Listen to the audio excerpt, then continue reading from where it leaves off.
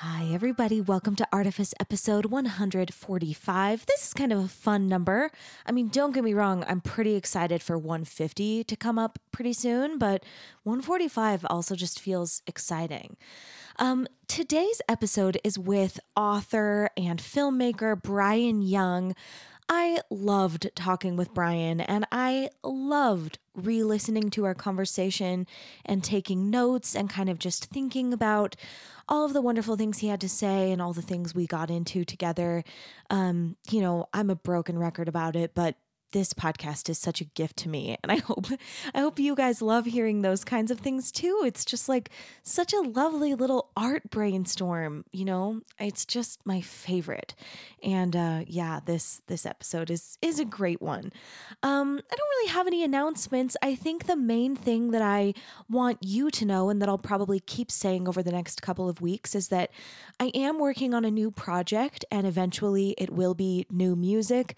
But right now I'm in a research phase, and I'm being very active, and I'm really trying to document the kind of pre-creation research, like the pre-music writing research that I'm doing in my mailing list and on my blog. It's kind of an experiment to be talking more about this process, and I'm really enjoying doing it. I'm kind of trying to figure out like how I want to talk about it, and kind of just following my heart and my like artistic impulses as I'm doing that. So if you're interested in that, follow along. You can sign up for the mailing list on my website, and then I usually post a version of whatever essays I'm sending to the mailing list. I usually post a version of them on like my blog on my website as well. So yeah, if you're interested in kind of knowing what this process is being like, follow along there. I'm thinking about it so much. I'm being much more active in my private life in terms of art matters than I'm being like, publicly, but I'm trying to kind of close that gap and share as much as I can about kind of what I'm thinking about and what I'm doing. So yeah, that's available. And, the Hallowed Wide is out. It's been out for a while. I still have failed to release the album as an album. It's just 12 singles right now. So I'm getting on that. I'm just like, trying to be present and, focus on what is kind of most interesting and immediate to me at any given time. And I'm thinking I'll kind of like, do a proper like full album release once the UVU semester is over, because I'm just really focused on being present with my students. That's kind of one of the art things that I'm doing, and teaching some new classes and just trying to kind of give my students like the very, very best of my art brain. And so the semester just has a few weeks left. We're closing it out, and then I'll kind of be repurposing all of that time for other things. All right. I'm going to tell you a little bit more about Bryan now. Bryan Young works across many different media. His work as a writer and producer has been called filmmaking gold by the New York Times. He's also published comic books with Slave Labor Graphics and Image Comics. He's been a regular contributor for the Huffington Post, StarWars.com, Star Wars Insider Magazine, SYFY, and Film. SYFY and /film. Those are separate things. Sorry, Bryan, I'm a noob. I'm just reading these. I'm just knowing what these are. And he was the founder and editor-in-chief of the geek news and review site Big Shiny Robot. In 2014, he wrote the critically acclaimed history book, A Children's Illustrated History of Presidential Assassination. He co-authored Robotech, the Macross Saga RPG role-playing game, and has written 2 books in the Battletech universe, Honor's Gauntlet and A Question of Survival. His latest book, The Big Bang Theory Book of Lists, is a #1 bestseller on Amazon. He teaches writing for Writer's Digest, Script Magazine, and the University of Utah. Follow him on Twitter at SwankMotron, or visit www. Oh my gosh, you guys know what it was. .swankmotron.com. Okay, so that's where you can find more about Bryan. And right now, you can stay right here and learn a little bit more about Bryan. Here comes. Enjoy. Great art almost feels like magic. It opens our minds to brand new ideas and teaches us to see ourselves and our world more clearly. Of course, behind all great art, there are artists, and I think that's where the real magic happens. As we go beneath the art itself to explore how artists do what they do, we see glimpses of the sorts of creativity and resilience that lead to the art that moves our world. And maybe we can learn to borrow some of that magic for our own thinking. That's the goal here. And now that we're on the same page, let's dive in. I'm Emily Merrill, and this is Artifice. What kind of energy do we find you in today? What's your vibe on this Friday? I'm good. I got some work done this morning on a project I'm really excited about. Good. I also woke up bright and early, which is not super usual for me. Kind of like a nighttime person, and got some work done. So I'm also feeling productive. And I'm very much an early morning productive person because I feel like I've pulled one over on everyone if I get up early and get my work done before 10. See, I feel the opposite where I feel like I've pulled one over on people when I'm working until 3 a.m. Which is just, I'm too tired for that. I'm too tired in the morning. Yeah. It's just that kind of internal clock thing. Yeah, for sure. Well, I was reading your bio earlier this week and kind of looking at some of your stuff, and I'm really excited to talk to you. I don't know if you talked with Jared or Johnny or any of our mutual friends who've been on the podcast. But the kind of gist of this discussion is we're talking about your creative development, your kind of theories and philosophies about art. And what I find helps me to ask better questions about my guests present is to kind of understand their past. So where are you from? Where'd you grow up? I, like most Utahns, I came from California. Okay. I came from Arizona. So. Yeah. So I was born in Arizona, moved before I remember to California, and I came to Utah County actually when I was 12 or 13. Okay. So you lived in California in your childhood? Yeah. Okay, let's start there. Let's spend a little time in the childhood. Where are you in the birth order if you have siblings? I'm the oldest. Okay, I'm also and I've the oldest. Got 4 siblings below me. Okay, cool. So the first thing I want to talk about is just when you kind of look back on your childhood and or talk to adults who knew you as a child, what would you report or would they report was kind of the first evidence that you were a creative? So I think there was definitely I'm going through my old school papers, creative writing stories I was writing as far back as kindergarten. Yeah. I was super into reading. I taught myself to read before preschool. Cool. So it was just the written word was really something important to me, literally as early as my brain was capable of it. Yeah. Do you feel, because this is something I like to ask writers of all kinds, do you feel you're how does your interest happen in terms of story versus language?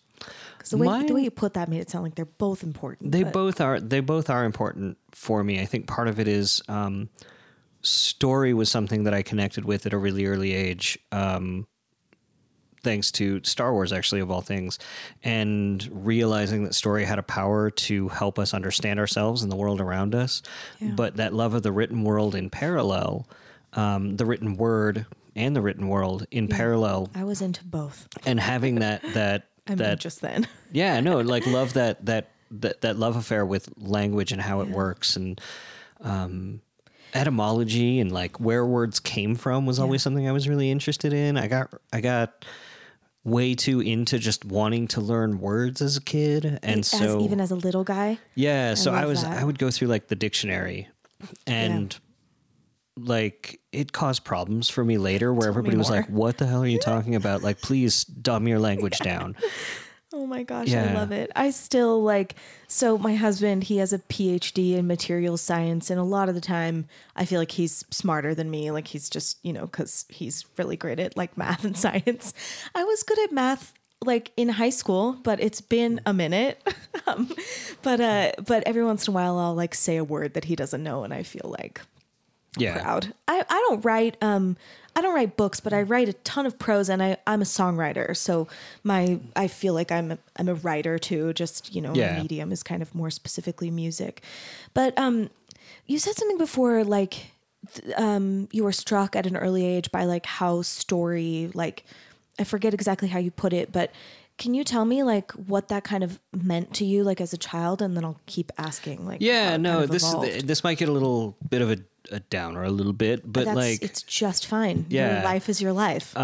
So I grew up in a very like abusive household, and it was very problematic for me. And Star Wars really helped me unlock this idea. Like Return of the Jedi is the first movie I ever remember watching, and I remember through my childhood connecting so specifically to that narrative where Luke Skywalker is the hero and he has a villain for a father. And that was something that I saw reflected at home. And that movie gave me a lot of hope that like maybe one day I'd be able to take off my dad's mask, right? Sure. And that maybe there would be a good person under there somewhere.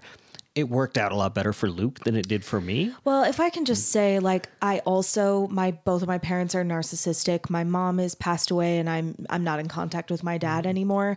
So the abuse that was in my childhood was like a lot of like emotional and verbal abuse. Yeah. I don't know what you were dealing with, but I definitely understand Yeah. not feeling safe at home and Yeah. not feeling like your parents are people that are going to nurture you or like that you can trust. Yeah, but no, but the power in the story Yeah. of Luke there was that he found his own power there, and he found his own nurturing, and he found his own family at that Right. point. And I don't think I've spoken to my father in how old am I? It's probably been close to 25 years. Wow, I'm sorry. No, it's better. It's better that we don't talk. I tell people that too when because my mom passed away like 4 years ago, and people will be like, "I'm sorry," and I'm like, "No, it's much easier for me now."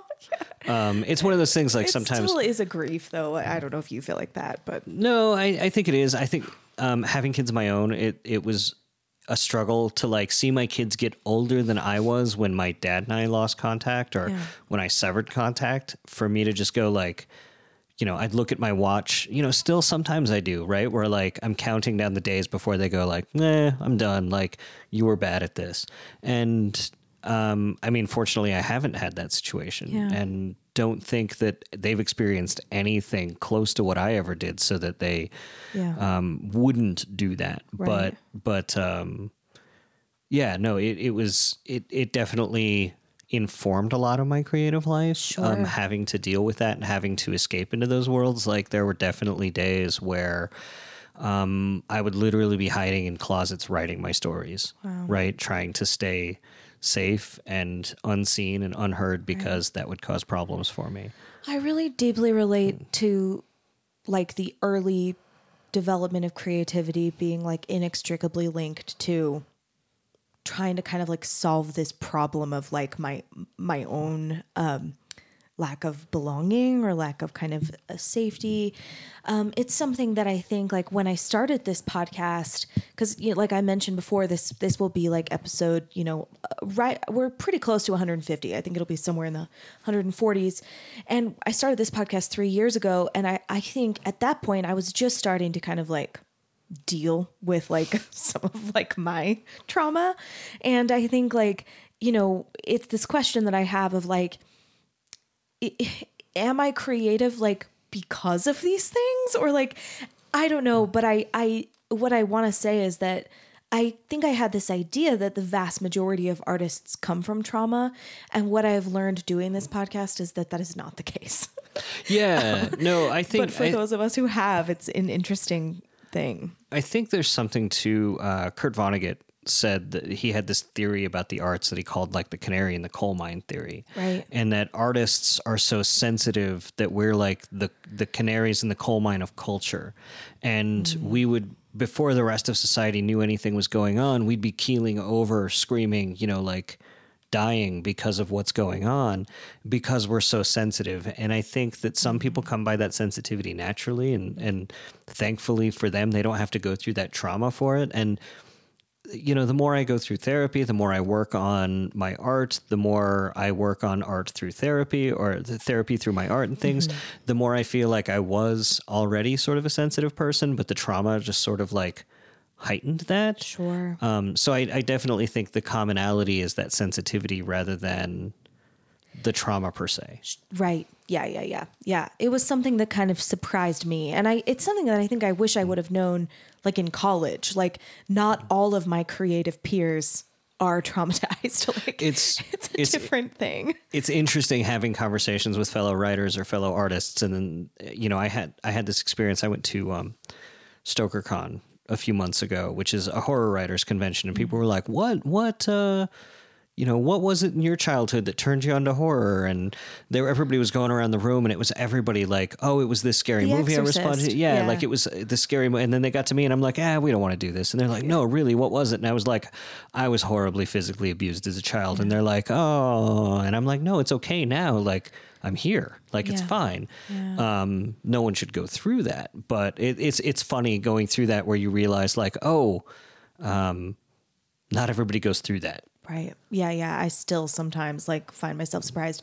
My therapist, my former therapist, she's like retired from the profession now, but she asked me maybe like a year into this podcast, cause she liked to listen to it. She was like, how are you doing with like the fact that almost nobody else like had a lack of support or like, and I feel like, cause she was kind of thinking like, does that make you feel more isolated? But the way that I feel about it on most days is like, I think it's excellent, that like most people, most artists had, parents who really supported them.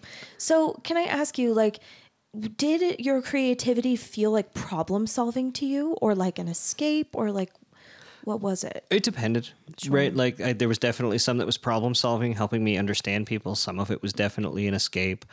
Some of it was definitely just, I didn't know where to put all of that creative energy and needed to find somewhere to do it. And the written word was, what I needed to do. And then I sort of took a diversion into film. And I still love film and want to do more with film, but, it takes a lot more to convince a whole bunch of more people, like where I feel very in control and self-motivated, and my success hinges solely on my performance and my prose.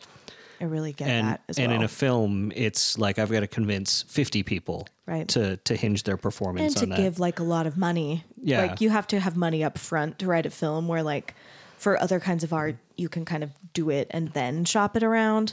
I know it's like it's a different thing, but film is necessarily like extremely collaborative in a way that I don't know, maybe writing isn't quite. Early in my career, though, I really found a community that was supportive of that. And so that's what we did for a long time. And then it was sort of realizing how hard that was when the economy sort of tanked in 2007 or so, that I was like, I can't put all my eggs in this basket. Right. I need to go back to the writing that sort of got me through my younger years, and want to work on those on parallel tracks. And, sure.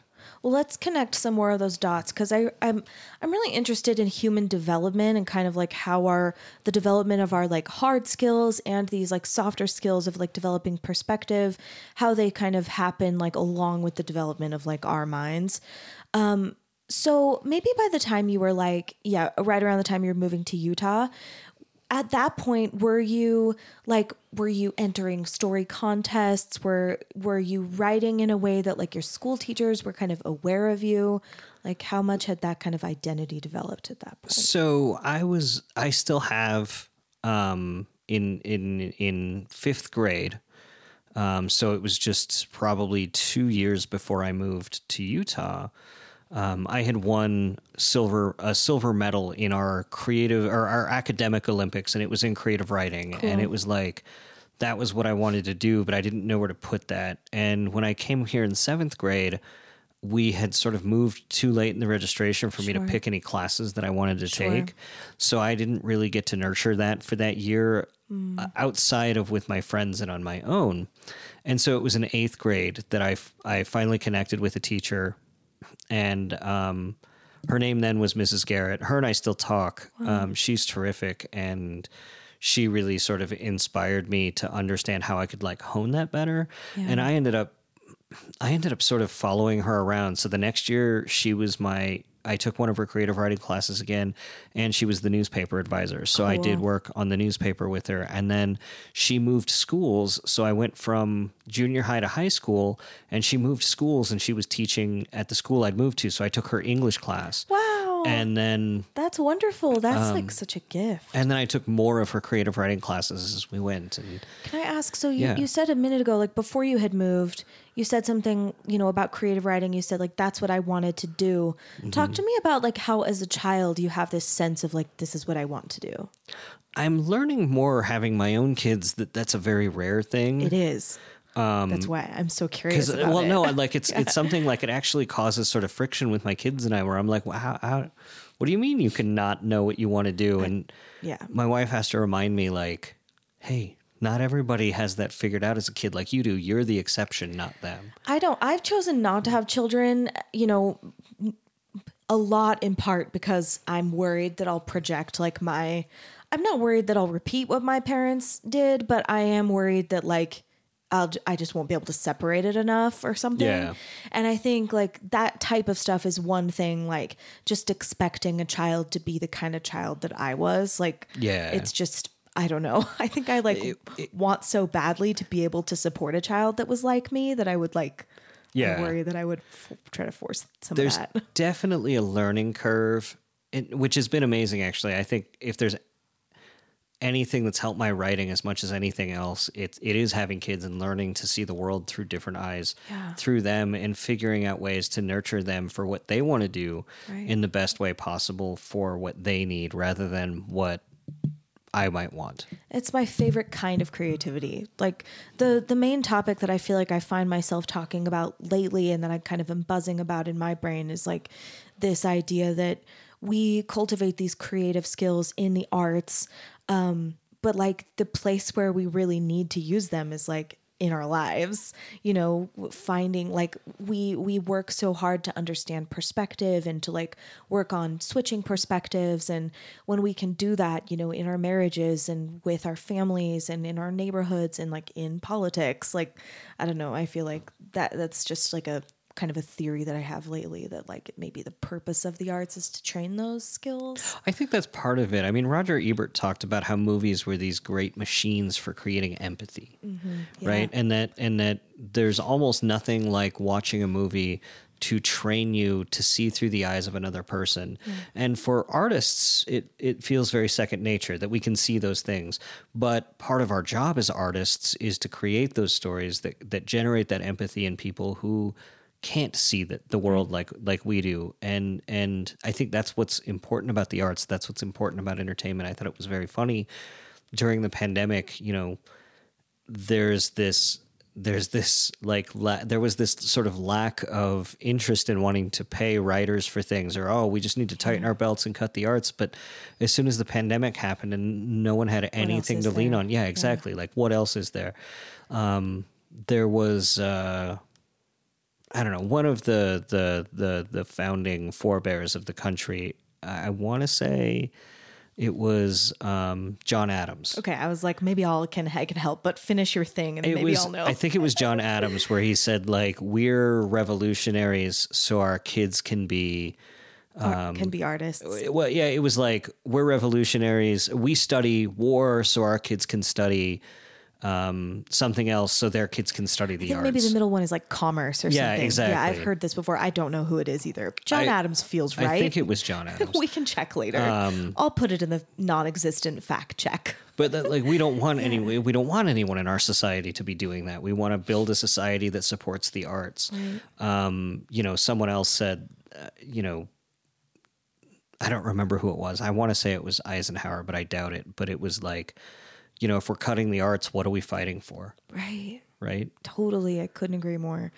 Yeah. And sometimes I do feel burdened by this idea that, that the arts are the only way that we kind of know how to do empathy in our culture. Like I released, I'm in the middle of releasing my third album right now. It's called The Hallowed Wide, and it's a fantasy record, but the hallowed wide is a metaphor for like this sacred distance between individuals or like peoples. And I'm releasing kind of one single at a time. And the last one is kind of about this exact thing of like that we kind of require creatives to bleed onto a page in order to like see, you know, people as people and have that empathy. And I don't know, I think a lot about like how we can get it without like kind of those individuals like needing to, you know, have pain in order for us to find that empathy. But I think if you go back through and look at, I want to say specifically like the work that comparative mythologists have done, like people like Joseph Campbell, where they go back and say like the common themes that we see in stories across all of time are us teaching each other things. Joseph Campbell's like right? the hero's journey guy. Yeah, right? the hero's journey guy. Like he went through and said like, he went through and cataloged all the folklore, the ancient folklore, the modern folklore across civilizations and across time. Yeah. And they all came up with the same sorts of things. And across all of them, these were stories that told us how to behave, how to do better, what to stay away from, how to learn these lessons, how to unlock these things in ourselves. And storytelling, you know, we were telling stories before we were writing anything, right? Like, and making music. Yeah, no, exactly. Music, dancing, storytelling. These are things that humans need on a very basic level, whether they need them or not. Yeah, no, like it's like visual art, cooking in the arts. It's funny in Salt Lake City, the first, you know, big major building they built, it wasn't the temple, it was the theater. I didn't know that. That's really interesting. Yeah, it is. It's funny, isn't it? Like we all at some level know it's essential, but like the capitalism of it all tells us like a different story. But yeah, I'm obsessed with it. I was just saying to someone the other day, like I sometimes feel myself getting tiresome just like talking about the arts, but then I just think like what is there? Like it's the thing that makes us human. It's the thing that separates us from, you know, other beautiful creatures. Although I do think Bear is kind of artistic just being. He's too pretty for me to handle. Okay, we were talking about you feeling like you wanted to be a writer as a child. Like how did that happen? I mean, like if I knew, I'd bottle it and sell it, right? Because we live in a capitalist society. Right. It was just a drive. It was just a need to tell stories and a need to get better at it and a need to continue working on it. And that transition to film when I had a community around me that wanted to tell stories that way. Tell me more about this need to get better at it, because this is another thing I'm obsessed with. Like, where does motivation come from? What do you think? I think for me, and again, this comes back to the trauma. This is something I've worked with my therapist a lot at, is that there were elements of the abuse that I suffered that treated work as a coping mechanism and perfectionism or trying to be better at my task as a way to protect myself. I really, really get that. So that there were just those combinations of factors in my child rearing that really sort of contributed to that, right? People ask me like, how are you so productive? And I'm like, it's an unhealthy, it's trauma. It's a coping mechanism. I say the same thing, like this house that we're in, I bought this house like on a musician's salary. My husband was like still finishing his PhD when we bought the house, and people will sometimes say things to me like, I mean, the most frequent thing people say is like, what does your husband do? And I'm like, fuck you. I bought this house. But also like, I feel the exact same way. Like all of this overachieving, like it's not what you think. Like this is a trauma response. Like I didn't have addiction issues, but I work too much because I have like a deep sense of scarcity.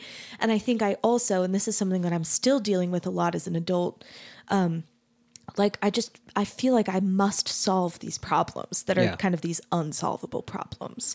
And lately, like one of the biggest things I feel like I'm working on it as an adult is trying to figure out how to take the maladaptive, you know, essence out of these things. Cause it like, you know, being productive is not a bad thing unless you feel like your entire self-worth is wrapped up in it. So it's something I work on now.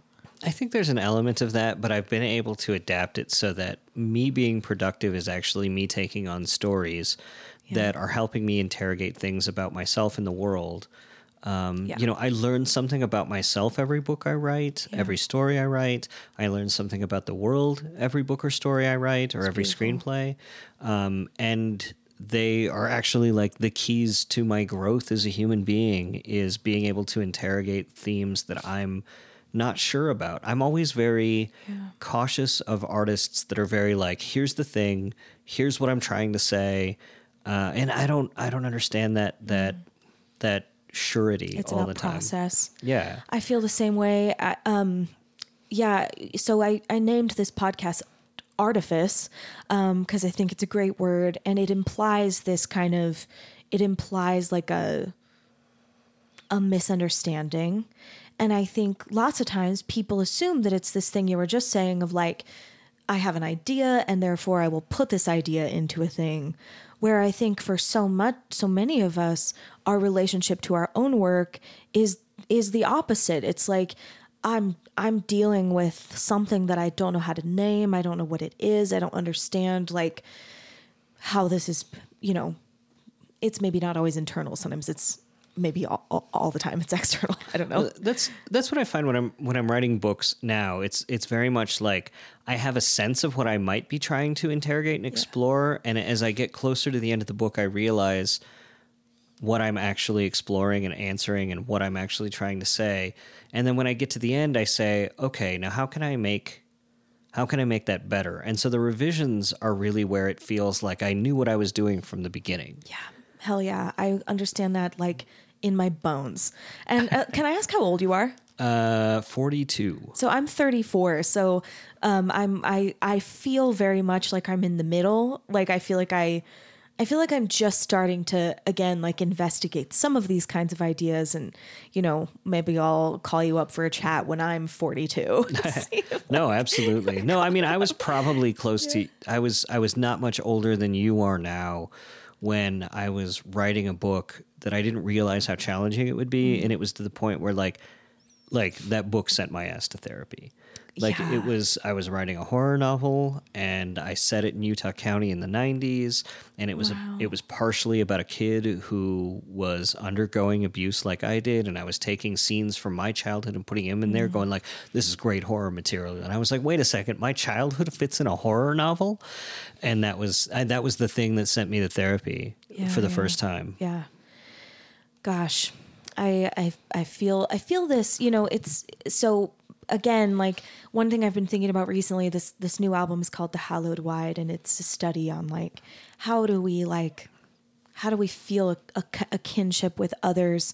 And I've been realizing lately that I think lots of times I use the podcast as like a little workshop. It's like research, you know, like I'm thinking about like, and I started the podcast when I was working on my last album, which was called Masks. So I named the podcast Artifice, you know, it's like these themes are like, but I do find that it's such a beautiful experience to like meet with someone who's a stranger and try to kind of like find a shared language. And sometimes it's really easy and sometimes it's really difficult. And isn't that how it is? But so many of the things that you're saying, I just feel like, gosh, I really like like approaching art from a very similar place and kind of thinking about it similarly. So, okay, if I'm not projecting, how did you like as a child, what happened with the evolution of your creativity, you know, however kind of maladaptive some of these like motivations may have been? What happened in your teens?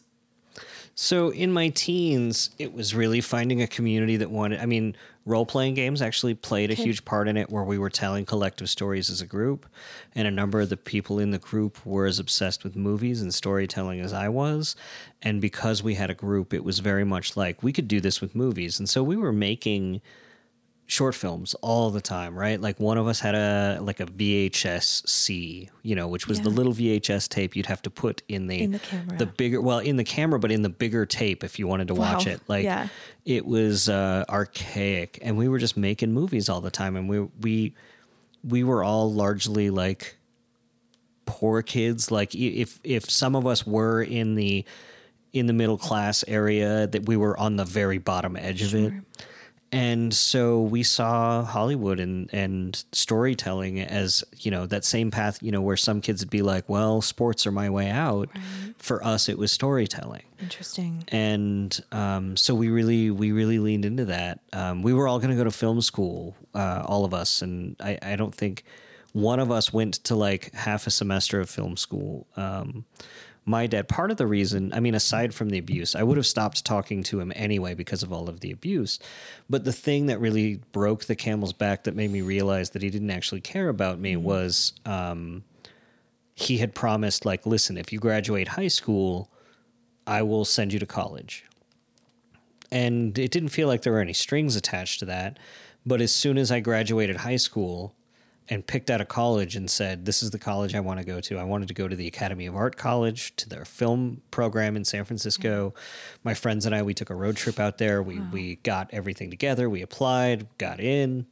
And then he said, no, I'm not paying for that. Yeah. And he was telling his friends I didn't graduate high school. So it was like, I invited you to the ceremony. Like, what do you mean I didn't graduate? Yeah. Here's a picture of me with my diploma. So the money that I ended up saving to go move to San Francisco and go to college, a friend of mine and I, we'd written a screenplay. And it was all entirely set. We were trying to think about the considerations of how we could make a movie cheaply. Mm. And we set the entire thing aboard one locked 2-room spaceship with 2 actors. And so we took all the money that we saved not going to college, that we'd saved up for a fund to go to college, and built a spaceship in my mom's backyard. Cool. Your parents were divorced? Yes. Okay. Yes. I had another question. Oh, can you talk to me about like how you developed like your visual arts sensibilities? A lot of it at the time, as far as visual arts, was, back then it felt like the visual arts and like the tactile arts, like everything from like pottery and painting and everything, they felt more required back then in schools than they do now. Maybe I'm just projecting. You just mean like kids were assigned to do like sculptures and stuff. Yeah. No, I think that's true. Like even I think about this. Like I was just talking to a child, maybe my nephew, recently about like, oh, you know how like when you have a book report and your teacher will give you like a list of like art things you can pick from, and he kind of looked at me like, but I remember being like, I'm gonna make a sculpture and do a diorama and write a poem, Well, I feel like when I was in junior high and high school, we had like required art classes every semester, and so like we would go to the art class, and it was like art or music, maybe, I guess, and I was like, I am rubbish at music. I think I had like one required music class in like 7th or 8th grade,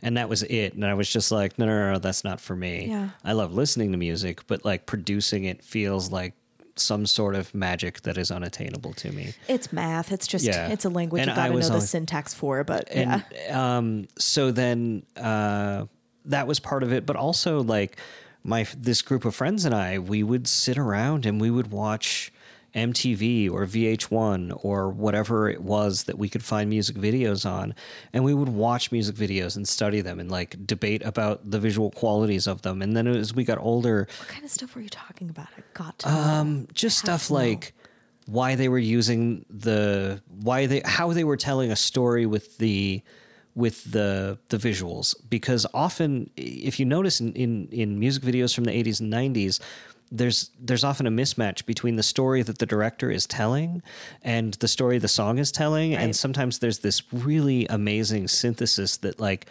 makes it something better. Mm-hmm. Right. Like I think about like, one that we always sort of went back to was Aha's Take on Me. Yeah. Right. Like it's such a great video that whirled into the cartoon world and sort of like the way the video was assembled. Others we talked about, like Beastie Boys Sabotage. Beastie Boys Sabotage felt so much like the home movies we were making, right? That it felt validating in those ways. Mm-hmm. And so like looking at how, and we didn't know like Spike Jonze as a personality at that point, right? Like Spike Jonze wasn't a film director. Spike Jonze was like a skate film. Like he made skate movies. Right. and seeing how those sensibilities could play out there, things like that, right? I feel like so much of it, like I teach at UVU now, and I feel like I'm always trying to like emphasize this to my students, but so much of it is just paying attention, like just teaching your eyes to see the cinematography, or like, can you imagine like how this room is set up, or like, you know, listening to a cartoon and really thinking about the voice acting, like picture this actor and like picture the actor in a room, like making these choices, or like, you know, thinking about Foley. Go ahead. No, I was going to say, like, so as we got older, and DVDs started coming out, I loved the fact that DVD, like, they were like, why would you replace your VHS for a DVD? I mean, like, the quality, if you go back and look at it between DVD and VHS nowadays, is not actually that much of a leap, the way you'd think of like VHS to Blu-ray or high def or whatever. So they made the selling point of them as they were widescreen, so you could see the cinematographer's intention, and they had audio commentaries. And so we would just devour audio commentaries, and we would sit there and learn from writers and directors and cinematographers, and got a film school that way, in a way that we didn't have access to before. And so that was definitely, that drove our conversations about music videos and things like that. But we were also going to the movies all the time. Like, it's research. Yeah, no, I mean, there were, we all got jobs at a movie theater, right? Like, I spent about 10 years working in movie theaters, from a teenager just slinging popcorn and watching all the free movies I could, to managing a movie theater and being a projectionist and working with the film, until the theaters I was working at just sort of kept closing. But that was like the day job at the time. It was like I was that close to the movies, and understanding that there's a literal intention in everything, and that nothing in a movie is a mistake, or not. I mean, there can be mistakes in movies, but like everything that you see in the frame is intentional for one reason or another. Yeah.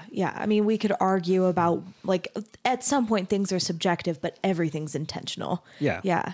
It's one of my favorite things, like, you know, because I interview artists from all different mediums, and I love to ask people, like, what do you like see? Like, how do you see it? Like, what are the things that you're seeing that like I don't know how to see, or like other people don't know how to see? And again, it's just like, it's just another language for like empathy, for perspective.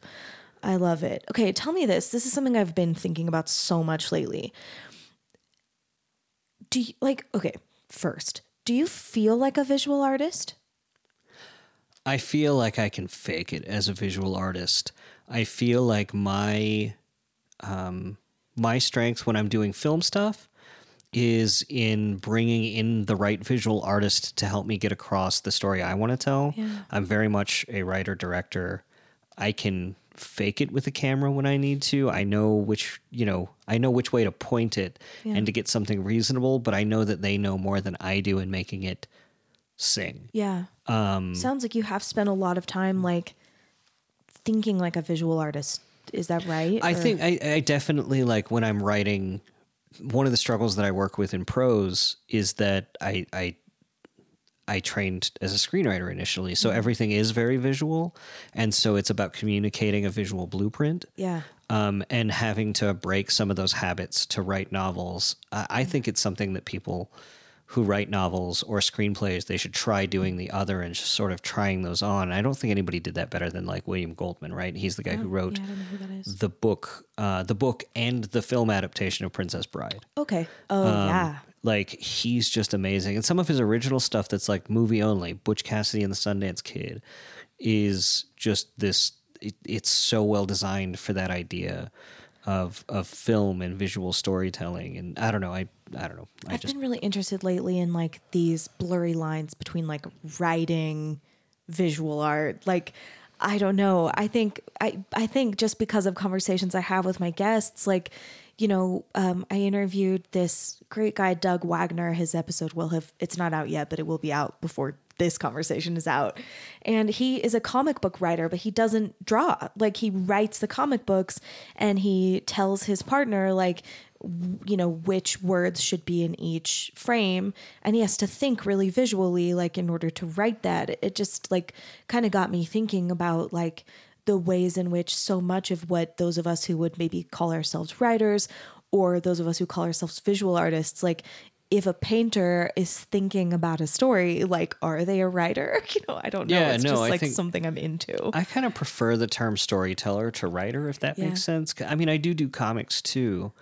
And so much of that is being able to write down just enough to spark the artist to give you something maybe better than you would have expected. Yeah. Right. And that's what you want to do on a film set. That's what you want to do with anything collaborative. Yeah. You want to bring to the table as much as you possibly can to inspire everybody else to bring everything they can to the table, because there's a reason it takes, hundreds of people to make a movie, is because no one person is the best at all of those things. Right. Oh, I like it so much. Just thinking about like, what is the thing that our brains are doing? Like, are our brains doing something visual? Are our brains doing something with language? And I agree with you. Like, storytelling is flexible in a way that's kind of unique, but I don't know. It's interesting to think about the way that like language and visual media, like, are they like, well, I think, can you separate them? No, I don't think you can. I think music fits in there too. I mean, like if you go through and examine, like, say, the work of John Williams, right? Like, his music is essentially narrations of the story, right? Like, you can listen to it. It's writing too. Totally. Sorry, go ahead. No, it's just, I mean, you can see where he was telling the story through the music in ways that is, when you go back and reverse engineer it and look at the literal intention of the themes he was using when and why, or which instruments he was doing it with, or why it changed from this instrument to that instrument. Yeah. It's astonishing the level of complicated storytelling that he's doing. Yeah. I love it. I'm so excited by it. Even like, I'm like a broken record about this. I'm probably talking about it way too much, but even just like, if you look at like if you watch a nature documentary, the storytelling that's happening in a nature documentary also blows my mind. Like, how much footage do we had to have had, in order to like weave a story like about these, lion cubs or whatever. Mm-hmm. It's just like, I don't know. We can't help it. Like, we're telling stories everywhere. And I don't know. I'm really that's just how we understand things. Yeah. I love it. So, so when you were in high school, like, was there ever a time where you thought you might be a novelist and not a filmmaker? No, I think in high school I was very much like, this novelist stuff is cool, but maybe that might be a little too insurmountable. And I have this group of supportive people, which is something that I didn't feel like I had at home. So it was like very much that sort of found family thing. And some of them, like one of them, one of the guys who was my writing partner for a long time, and we were making movies together. He's the one who built the spaceship with me. We still work together. Like, we've been, I have a day job still, unfortunately, that I'm desperately hoping to get out of to just work on art full time. And he and I still, we still work together. We share an office. We've been sharing an office essentially since we were like 13. Gosh, I love it. How was it for your identity, and maybe even the two of you together as kind of partners? Like, did your peers, did your teachers like know that you were thinking of yourselves as like professionals and you were taking these things seriously? And like, how did that?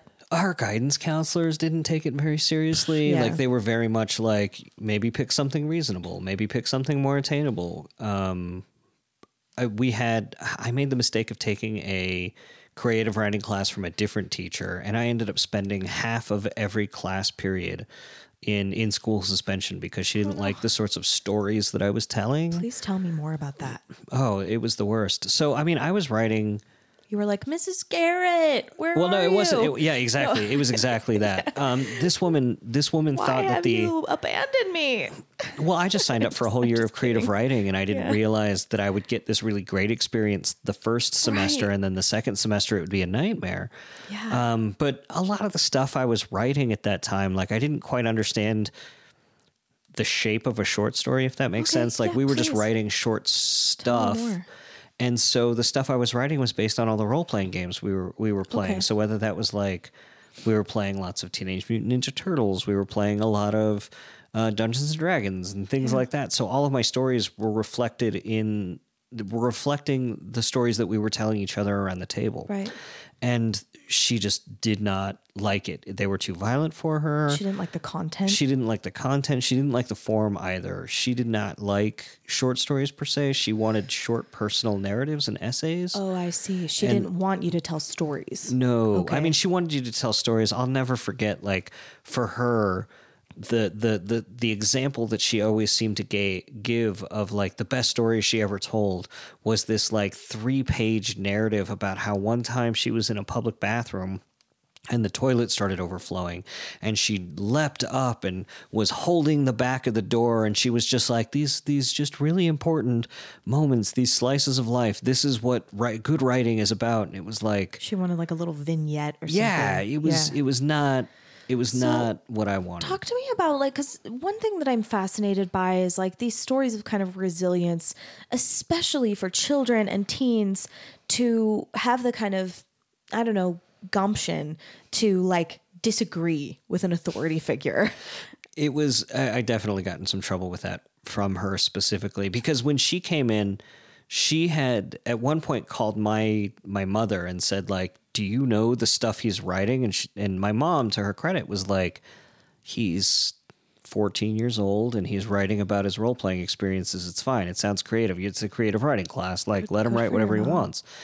And so when she realized she wasn't getting the support from the parents that she wanted, she had this thing where she kind of stood up in front of the class and said, we're not going to be writing anything that has violent content, nothing that has sexual content. Because, I mean, some of the other girls were writing like romance stories, and she was like struggling with that with some of the other kids. So she's just like, we're just doing these personal narratives. And as she's giving the speech, I'm writing these little 1-page flash fictions that are literally as violent and gory as I like. This is all pre-Columbine, right? Like, I was writing the sort of stories that would get me like locked up in today's school climate, but we were passing them around the class as she's giving this speech about what writing is and isn't and what we're not going to be doing in class anymore. So much. She sounds like she shouldn't have been teaching creative writing. I agree. How did you like know that though? Because it sounds like you knew that, but like, how did you know? This woman who's being paid to teach creative writing has been vetted in some way. Like, where does that kind of gut instinct come from? I think part of it came from the experience I had the previous semester with Mrs. Garrett, right? Like, part of it was like, I had been in a very nurturing creative environment and I knew what that felt like. And this felt repressive. And I was struggling against the dominant culture generally anyway. Coming in from California, I had different ideas about what culture was supposed to be, and getting dropped in the middle of Orem. It didn't feel like the friendliest place. Not being a member of the predominant religion made it feel twice as unfriendly. Sure. And this felt like an extension of that unwelcomeness that I had found from everywhere else. So it was very easy for me to buck that authority. Sure. How in general did you I mean, I guess we've already kind of talked about it, but did you maintain resilience through all of these challenges? Like, how did you maintain creative resilience? Again, it was the trauma. It was a coping mechanism for the trauma. Like, the worse things got at home, the more I poured myself into this stuff. Yeah. You just had like a focus there. Yeah. It was very easy to hyper focus on this and not have to think about that. Yeah, I get that. Did you also feel like because again, maybe I'm projecting now because this is kind of how it was to me as a teen, but did you feel like you got to explore things in the art that like you couldn't quite explore in your life? Like, you know, did you feel like you could like test things out in your writing? Yeah, I think so. There was definitely like, and I think this came out in the role playing too, like playing the role playing games. It was like, I could take on a persona that wasn't mine and try that out. I could take on characters that weren't mine and try that out. And then I could take those characters and pluck them into stories and explore things from a direction that I couldn't. Like, I could write characters with safe, loving parents, right? Like, I could write, which felt as much as like epic fantasy to me, right? Like, I could, part of it too, like I was writing fan fiction at the time. Like the first novel I tried to write was like in like third grade, and I wish I still had those pages. But the second novel I tried to write was in junior high, and it was just this Star Wars fan fiction. And I wish I had those pages too, but it was just a way for me to play with the pieces, right? Like to play with these pieces and see how I could take stories that other people had created in that way and see how I could make them tick. Yeah, let it be play. So interesting. Is there anything else you want to say about like the kind of creative or artistic lessons that you were like learning in your teens? I think so much of it is just like the thing that I've tried to instill in my kids is don't squander that time. Yeah. Because I didn't realize how much I rely now on all of the free time I had then to just soak in all of the reading and movie watching that I wanted to do. Yeah. Right? Like It's huge. You're a sponge, right? Like your brain is still forming and you're taking in all of this input, and what input you take in at that age, I feel like really kind of relates to what you're still able to rely on older. And so that creative lesson that I kind of picked up from there was that like the more I watched stories, the more I could understand how they were made and created and why they were making the choices that they were making, the more I could apply those choices to myself and my own work. Amen. And so like it's something I like struggle. My kids aren't the biggest readers. It never really caught them as a bug the way it did me. But like my son is super into movies, and we will share that. And I'm just like astonished at the rate at which he's able to just chew through movies and TV shows. And I'm like, you know, don't be so eager to like move out, because as soon as you're working full time to support yourself, a lot of that free time is going to go away. And I would rather have you around and like doing this learning process as long as you can handle it. Yeah. I see this a lot too. And I think it's like it sounds like it was intuitive to you to like just soak things up. And it certainly was to me too. I feel like curiosity is just like part and parcel to my like entire identity. And I so frequently, like my college students will ask me some question that I'm just like, have you listened to music? Like, what's going on? Like, why aren't you paying attention? Like you should know some of these things just anecdotally. It's crazy. But yeah, you'd think that would be something that everyone who's interested in the arts would have in common, but it seems like it's no, there's not. Definitely, I have that experience too with students. I teach for Writer's Digest, and I teach up at the University of Utah, and I'll have students say things where I'm just like, I've come to understand that it comes from that place of them not being as curious as we are, where it's things that like I would go, I wonder about that. Why did that happen? Why was that the way it is? And then we'll go research it relentlessly until I find an answer. Yeah. And I'll say something in class, and you can realize by the way they frame their question that they've literally never been curious about it. Right.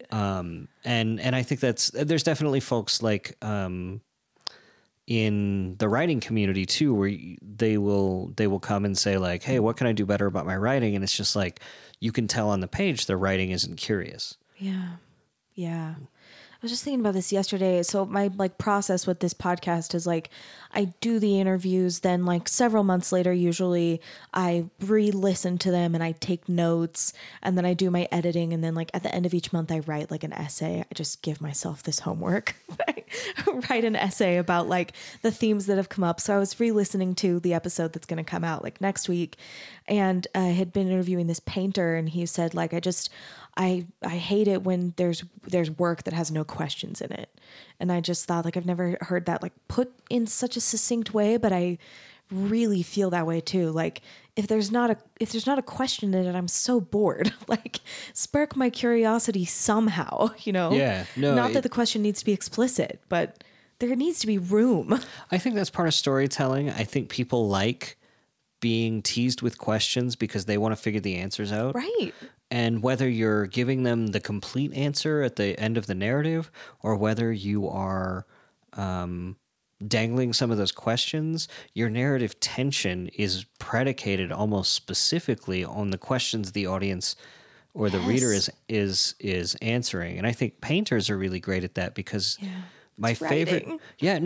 love it. My favorite paintings are ones where they're telling a story in an image. They say a picture's worth 1,000 words, and 1,000 words is a lot of real estate. Hell yeah. And I love being able to sit there. I love going to museums and seeing these paintings and just trying to imagine what the story is and why the light is the way it is and why those things are. But that comes down to that curiosity too, and that's something that like.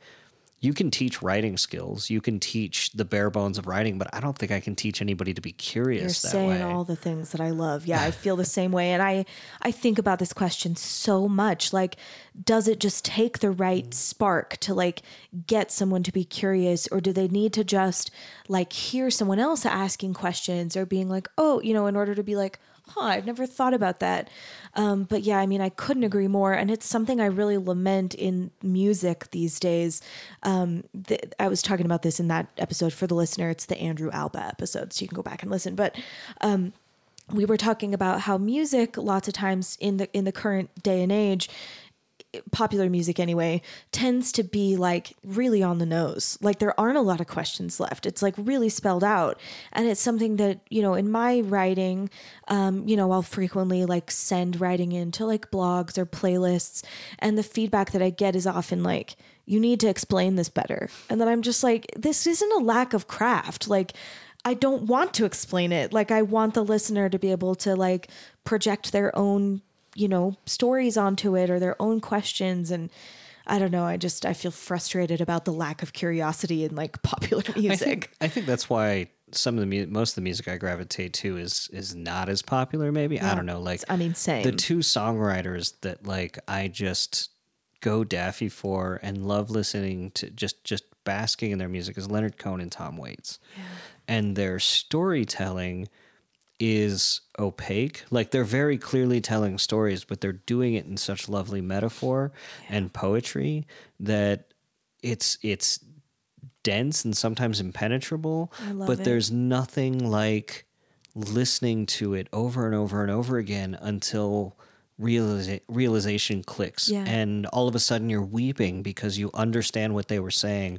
or what that story was behind it. That's my favorite sort of music to listen to. I want there to be breadcrumbs. I want a puzzle to solve. Like, I want things to be like cryptic in just the right way, where there are like little clues for me. And I want to have a whole theory about it. Yeah, it's my favorite thing. Yeah, I couldn't agree more. Bear's having a dream. Yeah, he's back in his like racing days. He's just kicking around down here. Oh my gosh, I'm so into it. Okay, so what happened in your 20s? I'd love to know like what kind of things you were doing in the arts, and also like what kind of like internal development was going on. So in my 20s, I had a kid, 2 kids. How many kids do you have? 3. Okay. I've got 3. So I had a couple kids as we were finishing up. No, I think we finished the movie, The Spaceship. We built in the backyard. We filmed that movie. We did some film festivals with it. And we were working on films all over the place. So there's all kinds of local films where the team that we'd put together to make the movie, we were working on all kinds of local movies. All of the, like that was right at the dawn of sort of like what they'd call like Mormon cinema. Like we were working on all those movies. That's in that vein, right? But we were working on stuff like Singles Ward. Those were guys we knew, like give me a thing. The Best 2 years. Okay. I was the assistant director on that. Okay, cool. And you've never been LDS, is that right? No, never. Yeah. What was that like? It was a job, and I learned a lot on that production, right? Like, so they filmed all the exteriors out of the country, and they filmed all the interiors just actually not that far away from here. Wow. In Lehigh, actually. Wow. So my job as first assistant director is, unfortunately, I couldn't go to the Amsterdam shoot, but just to make sure everything ran smoothly and everybody was on set the way they were supposed to, and figure out how to work out a schedule and whatnot, make sure everybody had their sides daily, and the film got to the processor on time and everything. And like, it was a really great learning experience. I did other stuff. Like there was a movie I worked on called Handcart, and Jared Hess was the the second assistant cameraman, or the assistant cameraman, Jared and Jerusha Hess. And we sort of gravitated toward Jared, me and the other ADs, like me and my little film cadre were all the assistant directors. And it was funny on that shoot, the first AC was Mike Lookinland, who was Bobby Brady. Okay. On the Brady Bunch. Yeah. I was following. Yeah, no. But so like, it was Jared before Napoleon Dynamite. And like, I think we were all like, we would spend our lunch hours talking about films we really wanted to be working on and stuff like that. And, did you feel welcomed by the film community? oh yeah, no, cool. I think absolutely. And by the writer community. Is that common? Like, is that common for people to feel like they can have be welcomed in both places? It took me a long time. It took me a lot longer to earn the welcoming of the writing community than the film community. Do you like why? I think part of it is the film community is that like they are inherently more welcoming because it needs more bodies to happen. Sure. And I think there's a tendency of writers to view other writers. I don't necessarily feel this way, but there are definitely writers who feel like other writers are competition, as though the table's only a certain size. I mean, I think I think we get feeling like this within our mediums and also across mediums. Like there's a scarcity mindset for sure, that there's only enough, bandwidth or attention span in the general public for, TV consumption, for film consumption, for, music consumption. And I mean, I just couldn't disagree with that idea more. I also find that film people, like, I really like interviewing people who work in film, and I think it's because it isn't a medium. It's like it's 17 mediums. Yeah, no, I mean, you've got writers, you've got sculptors, you've got fashion designers, you have set design, colorists, like voice acting. I mean, every single thing. And I think you can't, even if you're not a curious person, if you're in that kind of an environment, you're gonna be presented with information you never would have thought to think about. Yeah. Which I think just inherently like lends itself to a bit more open-mindedness. So I was working on these movies and I opened a comic book store. Wow. So I owned a comic book store in Orem for a while, and we were using that as our base of operations to like make films. Okay. So like I had 4 rooms in the comic book store. I had the front room where the store was. I had a back office where we kept all of our film crap. Yeah. And then we had like sort of a movie theater because we would do screenings and whatnot. And then the front room was a different business I was subleasing with. And so we were using that as our base of operations, and we had conceived, we were way too early for Kickstarter, right? We decided we wanted to come up with like an investor video for this movie we wanted to do. And we shot about 12 minutes of the movie. And it was really ambitious and it was really big. And we got this package together. We put together a proposal, a budget and everything. And then we realized we didn't actually know any rich people. And if we would have been 7 or 8 years later, Kickstarter would have been a thing and we'd have been able to make that movie, but we weren't. But we took this left turn into documentary. Cool. In 2004, at the 2004 Sundance Film Festival, I had a friend who he had been working on screenplays with us, and he had made a movie.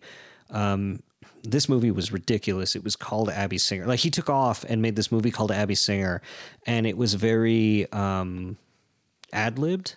Okay. And the conceit was that the main character, he decided that the only way he'd be able to get noticed in Hollywood as a director was to have stars in his movies. So his director, or as the director, his actor, he would go put them in situations using subterfuge or various other things that would put them in contact with A-list celebrities.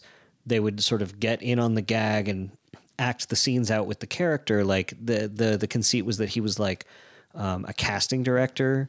And so like Sundance is in our backyard. And so this casting director would go interact with these people. And like, he got some really cool stuff in it, right? Like, he got Roger Ebert. Roger Ebert gave him 3 different takes of telling this guy something meaningful and reciting the Parasol monologue from Citizen Kane. Wow. Brad Pitt was in it. Jake Gyllenhaal was in it. Cool. Robert Redford was in it. Like, they got a whole bunch of actors to get in on it. And then he thought he was going to play in the Sundance Film Festival. but he'd played at another film festival and he won a different film festival elsewhere in the country. But in order to get into Sundance, you need to be a premiere, right? Okay, so okay, he was sure. disqualified for being in Sundance. And I think Sundance was also uncomfortable with the film because a lot of the places where he was approaching celebrities with the camera was at Sundance events and Right. things. And so he didn't get in, and he was sort of upset by that. And he knew that we still lived here. So he was like, can you all help me promote the movie? We'll set up another screening in tandem, like with Sundance, around Sundance. Sure. And we will set up a Off screening. Sundance. Yeah, off Sundance. Yeah. Well, this was just after they started making, like, when I had made that movie about the in the spaceship, we played at the No Dance Film Festival, right? Okay. There was so many different dance festivals. There was like No Dance, know and that, yeah. there was Slam Dance and whatever. But Park City sort of made these laws that you couldn't project movies there unless you had like an office year round in Park City or whatever. And so that's why it's only Sundance and Slam Dance now. I see. And then by the time 2004 rolled around, you couldn't put up posters or handbills or hand out flyers, which was something that happened at Sundance before then. Like Okay. it was common for people to show up and promote their movies even if they weren't in the festival. So Park City really designed their laws, their flyering laws around keeping people from doing that. Wow. So we had this really interesting conundrum. How do we promote this film screening for our friend? And so we took the spirit of the movie and sort of went that way. So we decided Guerrilla promotion. guerrilla promotion. We disguised ourselves as a Comedy Central camera team. Wow. And we created a show called Celebrity Boner Fest, and basically had our host, who was part of a skate crew. Like we brought all these kids that were just making skate videos all the time, and they became our crew for this. And we sort of promoted the movie really successfully That's that way with awesome. this guerrilla marketing campaign. This was the documentary. So we made a documentary about all of this as we were going. And then we realized we couldn't distribute it because we made the mistake of not getting releases from anybody in the first place. Yeah. And so we cut it, and it's great. It's on YouTube. I can send you a link if you want to watch it. But yeah, it was I'll put it in the show notes too. it was ridiculous. And so that was like our first foray into like trying to make a documentary, but we couldn't distribute it, and it kind of didn't work. But later that year, so in January, we do this. We're making this movie. We're working on this other film that we want to get promoted, or that we want to get financed, but it doesn't work. At UVU, back then it was UVSC. Right. Michael Moore, the documentary filmmaker, is invited to speak in the heat of the 2004 election. Okay. And I don't know if you remember how it came to, there were death threats, there were I was bribery 16 attempts. in 2004, so Yeah. I wasn't Well, aware there's of a movie much. about it. Okay. There's a whole movie about it. I was 16 and I was like a very curious 16-year-old living in like a deeply Mormon household. Yeah. In Mesa, Arizona.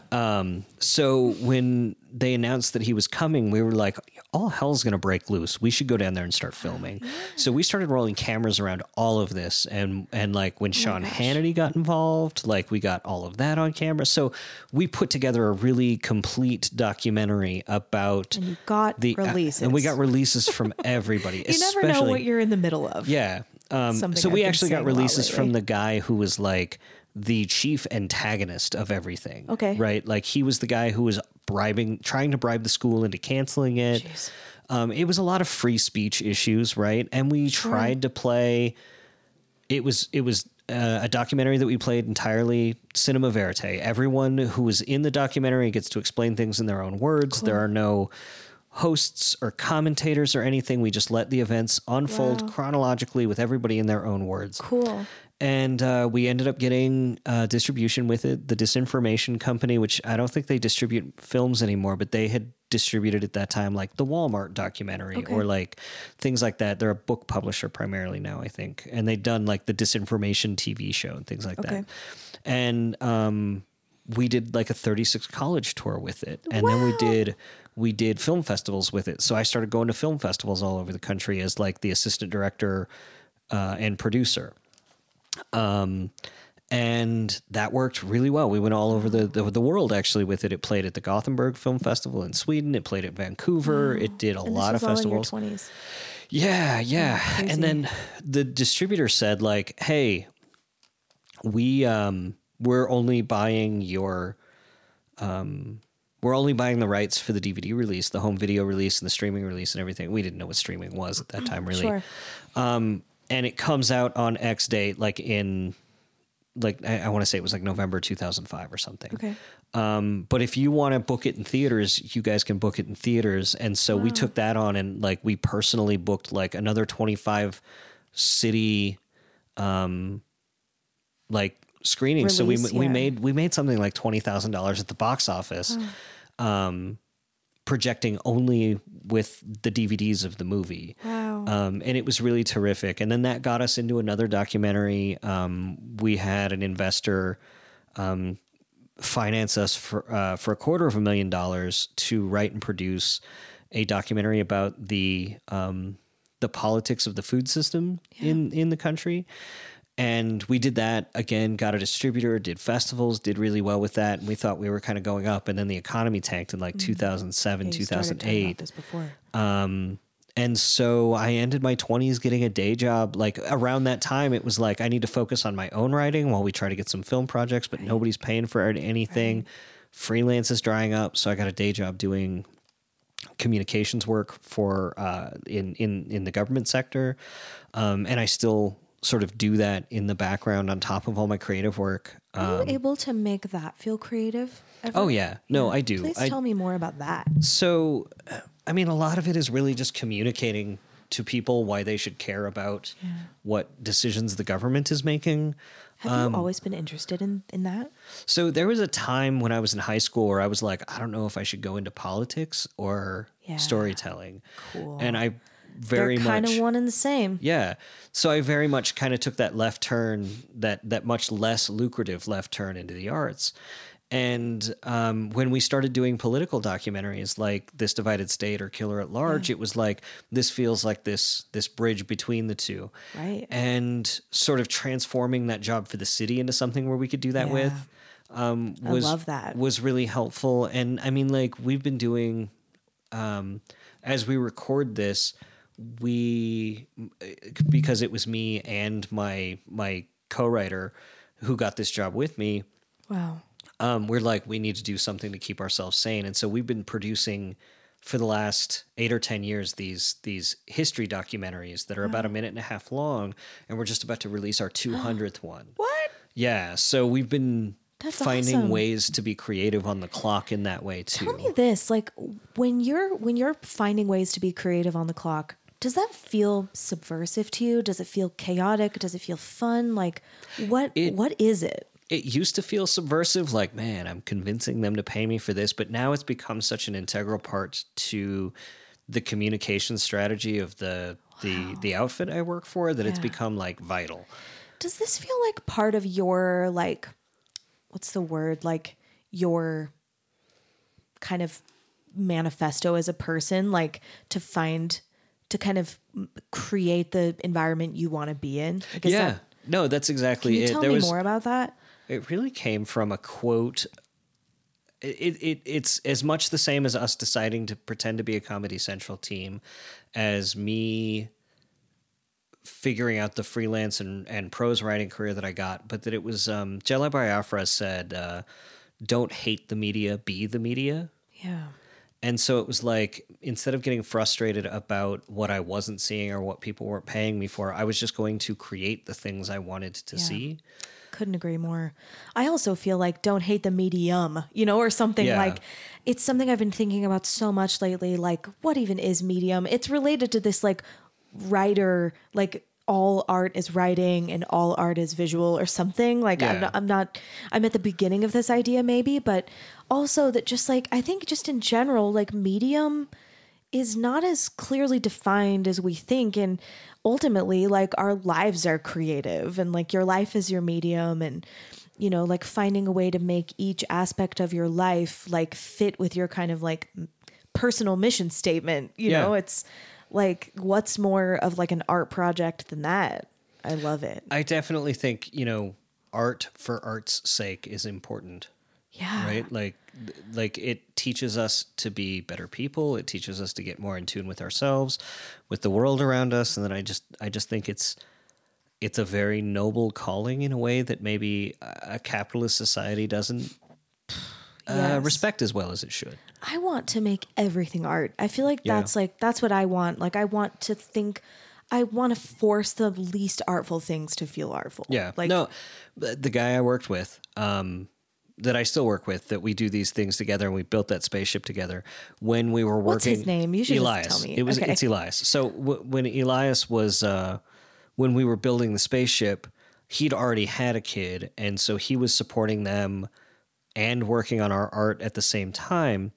And he was working as a milkman, and I would go to his work. Working in the freezer, like he would be in the cold storage, dividing all of the milk for the other milkmen to take on deliveries, and even these small acts of rebellion that he would take, where he would color code everything, like all of like he would make sure that all of the different types of milk were across like a color palette, right? Like in a way that he made sense to him as an artist. He's a much more visual artist than I am. So into it. So like he would like those small acts of making it creative are just as impactful as us getting together and saying like, screw it.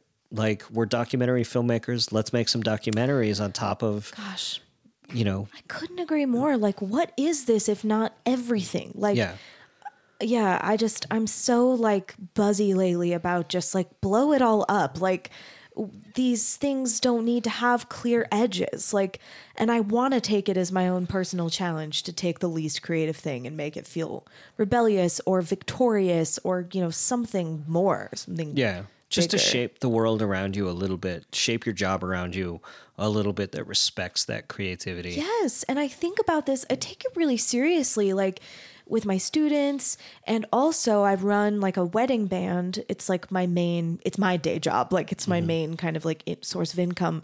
And I hire a lot of other musicians, and I work with wedding planners and brides. And I just like, I try, I'm not perfect at it, but I try really hard to think like, how can I be rebellious in these spaces? Like, how can I take these spaces that we expect to feel some way and make them feel a different way? And like, you know, in these small ways, like affect the culture. And I don't know, I just feel like it's so boring to like just think about like the one, like the one channel. I think in art, I think that's inherent in art sometimes, especially if you look through, like, especially in music with the history of like, anti-authoritarianism through punk or whatever. Like music has always been jazz studies, so I'm like, so yeah, no, you've got all of this ethos, yeah, like there's definitely, or I mean, even going back, I mean, tracing that through jazz and like the small acts of rebellion that enslaved folks would be using through their music as they were telling each other stories that maybe they shouldn't have been telling each other through those things. And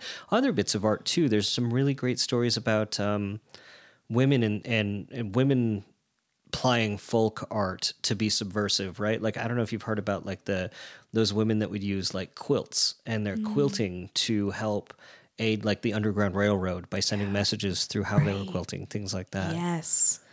Oh, I love it. Yeah. And just, I don't know, I try to take it as like my own personal kind of ethos to like, if something strikes me as like, I don't get that, or like that, you know, instead of thinking like, well, that's not for me. Like let me fill in the subtext of like what I'm thinking instead of I'm realizing as it's coming out, it's probably not clear. But like, you know, as we talk about these like eras of art that are revolutionary, it's so interesting. Like we see it time and time again that like the people who are groundbreaking in one generation are so resistant to the groundbreaking of the next generation. Yeah. I mean, you've got so much. You know, Johnny Rotten is like a perfect example of that, where he was like, burn it all down, censorship's the worst, you know, anarchy in the UK with the Sex Pistols, and now he's just sort of like a Boris Johnson stooge. Yeah, and I try really hard to think about like any idea that doesn't resonate with me. Like, I mean, there are caveats, I think. Like racism is just bad, you know? But like generally I try to feel like if an idea doesn't resonate with me or I don't get it, I try to make myself get it. Like, Yeah. that's a question. It's not the end of something, it's the beginning of something. Yeah. What topics are you buzzing about lately? Like, what's going on in your brain? I've just got like the chief problem I'm trying to grapple with right now is being able to try to support myself as a full-time artist without needing the day job. Yeah. And so part of it is taking on probably more freelance work than I should, and part of it is taking on more creative work in like licensed universes. So like my last book that just came out was in the BattleTech universe, which is related to like the MechWarrior video games. It's I remember those. Yeah, so it's in that universe, and so it's like it's stuff there that's helping me build build an audience for me as a storyteller. And finding ways for me to be subversive and say things that I think are important for art and bring it to an audience that wouldn't necessarily get it. So I've got some projects in there that I've got sort of buzzing around in my head. But like the thing that I kind of think inherently, like if we want better arts in this country specifically, we just need to be divorcing healthcare from profit.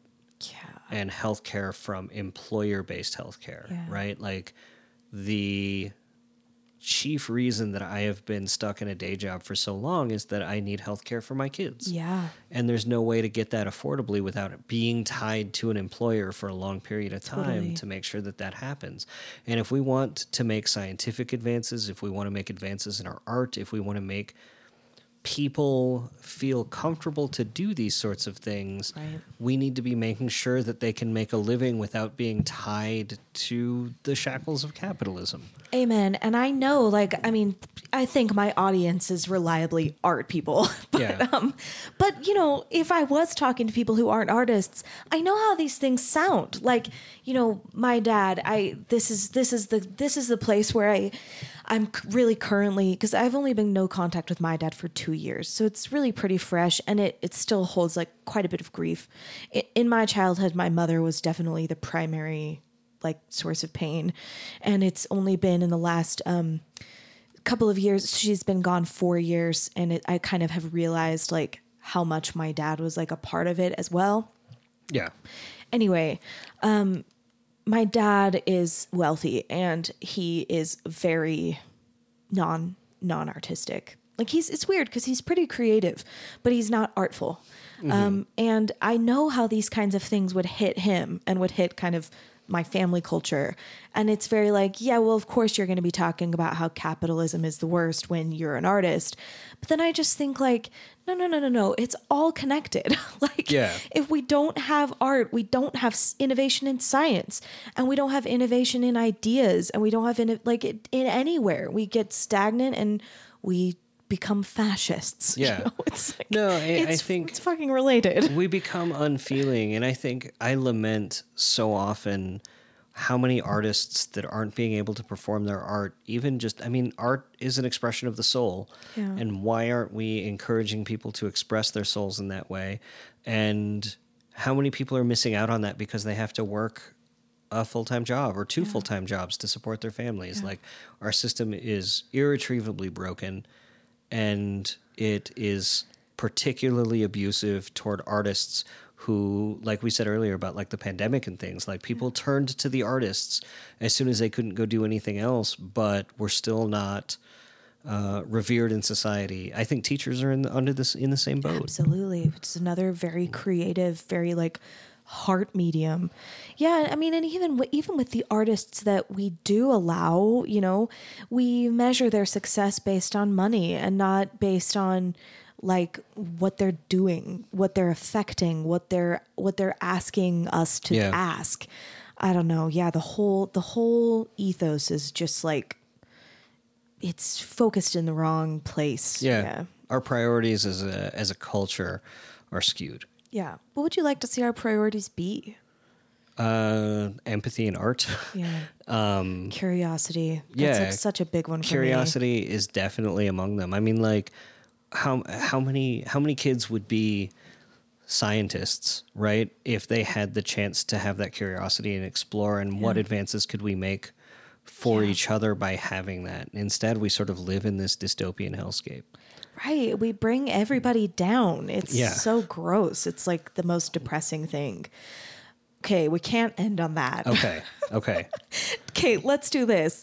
Will you talk to me about like the leadership that you do in the writing community? Yeah, so I'm the president right now of the League of Utah Writers, and we're an organization of about 500 writers in Utah, spread across the entire state and all corners of it.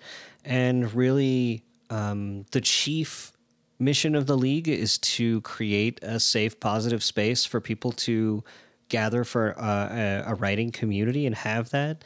Increasingly under my leadership, we've really been working on trying to add a service component to that as well, and trying to get into teaching in marginalized communities, helping folks that might not have the skills or the know-how to tell their stories, paths to telling them. Yeah. And that's really the direction we're heading as an organization, to make sure that the people who need to tell their stories the most have the resources, or what resources we can provide, whether that's in training or publishing opportunities or whatever, to get those stories out there. Because I think stories are important. I think stories are like, they matter.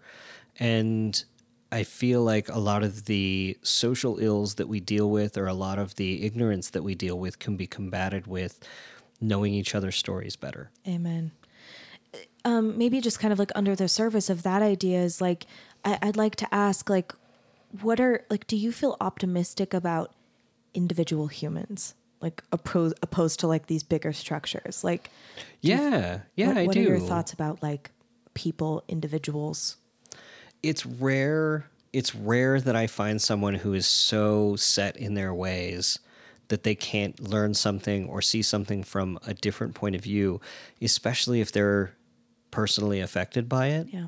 Right? Like, I think the biggest thing that we see in people actually changing their minds for things is that they're personally affected by it. And the more and more we slide into this fascist hellscape, the more and more people are affected by it. And so, like, I see on an individual level that people are sort of waking up to that. Yeah, I really hope so.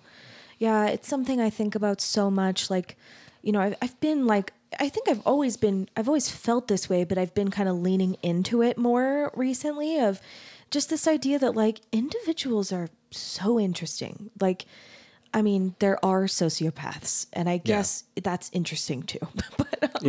But like, by and large, like an individual person is like something to really behold. Yeah. And that's why stories matter too. Like, just like you said, like having someone tell you like what their life is like. And I also feel like finding the thing or the things that each individual can contribute like no one else can. Yeah. No, and I think that there are quiet things that people can contribute in ways that they didn't think that they could, because there's no way in our society right now to monetize it. Yeah. Yeah. Right? Like, there's definitely, you know, it's the woman who sings in the shower every morning, right? Totally. Like it's the person who, you know, writes down stories for their kids to post in their lunch boxes every day. Amen. Or things like that. Like, there are these small acts of art that everybody's capable of that have a value beyond money, but as far as enriching the souls of yourselves and those around you. Yeah, couldn't agree more. Yeah, those just like little artful moments, like just these, and I think it can also just be like, you know, if someone comes at you with a certain kind of energy, like transforming, you know, finding a creative way to transform that back. And that's not a skill that everyone has, but you know, if you do, like, that's what's more artful than that. Like, you know, de-escalating something, or like, you know, flipping a script. It's beautiful. It's beauty that's kind of all around. And yeah, our culture has not taught us to see or value those kinds of things. No, that we don't get to see behind the curtain of how, like, there are skills I wish I learned in high school or school in general, where it was like critical thinking, learning to see behind the message, learning to see the intent behind the message, learning to see the intent behind the artist, what the artist was intending. Those aren't things that I feel like I learned as well, right? Like, you know, we got the 10th grade read through of Great Gatsby and explanations of all the symbolism that Fitzgerald may or may not have had there. And so I can, we teach people how to do a close read of a piece of literature for the sake of doing a close read for a grade, not trying to decode the art around them. Yes. And I think that there's definitely, and I think that's a symptom of the fact that teachers aren't paid enough. Teachers don't have the access or the support they need to teach those things at the level they should Even be. just the emotional bandwidth. Yeah, exactly. Yeah. I couldn't agree more. Like, it's these creative thinking, asking questions, like looking for other possibilities, like shifting a paradigm, like what if it was this? What if it was this? It's just, I don't know what's more important than that. Amen. I amened myself.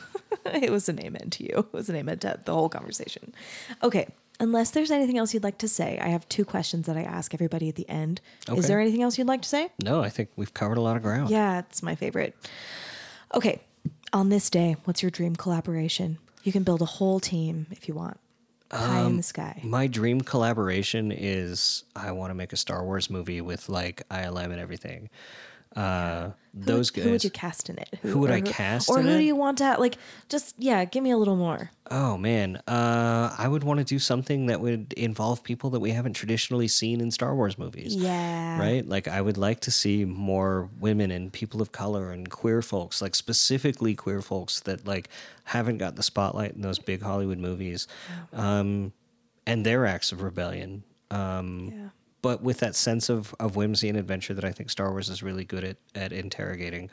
That's sort of pie in the sky. But other than that, I literally said pie in the sky, like when I gave you this question. So yeah, it's perfect. So, but I mean, other than that, like if something more realistic, I mean, there's definitely like, I would love to just work on a team with people and I don't know. It seems like I feel like I'm accomplishing everything in my prose writing. Like I'm working on books. I've got books out on submission. I've got more books in licensed universes I'm going through. All of my pie in the sky stuff is all film related. It seems like I just want to work on movies. I love it. Well, I hope that happens for you. Me too. I would love to know and come back in a couple of years if you want to give absolutely. us an update. And then tell everybody where to find your work. You can go find me at swankmotron.com, which is my website. There are way too many Bryan Youngs in the world. So. I found 2 other ones before I found you when I was prepping. Yeah. I was like, wait, this doesn't seem right. Yeah, there's a bunch of them. Or you can find me on Twitter at swankmotron as well. I'm pretty easy to get a hold of that way. You can find out about all the books that I've got coming out, or that have already recently come out, and just keep up with me that way. Bryan, thank you so much for being here. It was such a pleasure to get to know you and to chat with you about these great topics. Oh, thank you for having me. It was my delight. Thank you so much. Thanks for listening to Artifice. Our theme song is As You Are from my album Masks, with artwork and merch designs by Sarah Keel.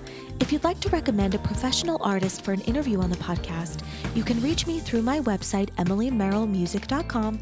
That's EMILYMERRELL music.com. And don't forget to rate, review, and subscribe. Thanks again. Have a great week.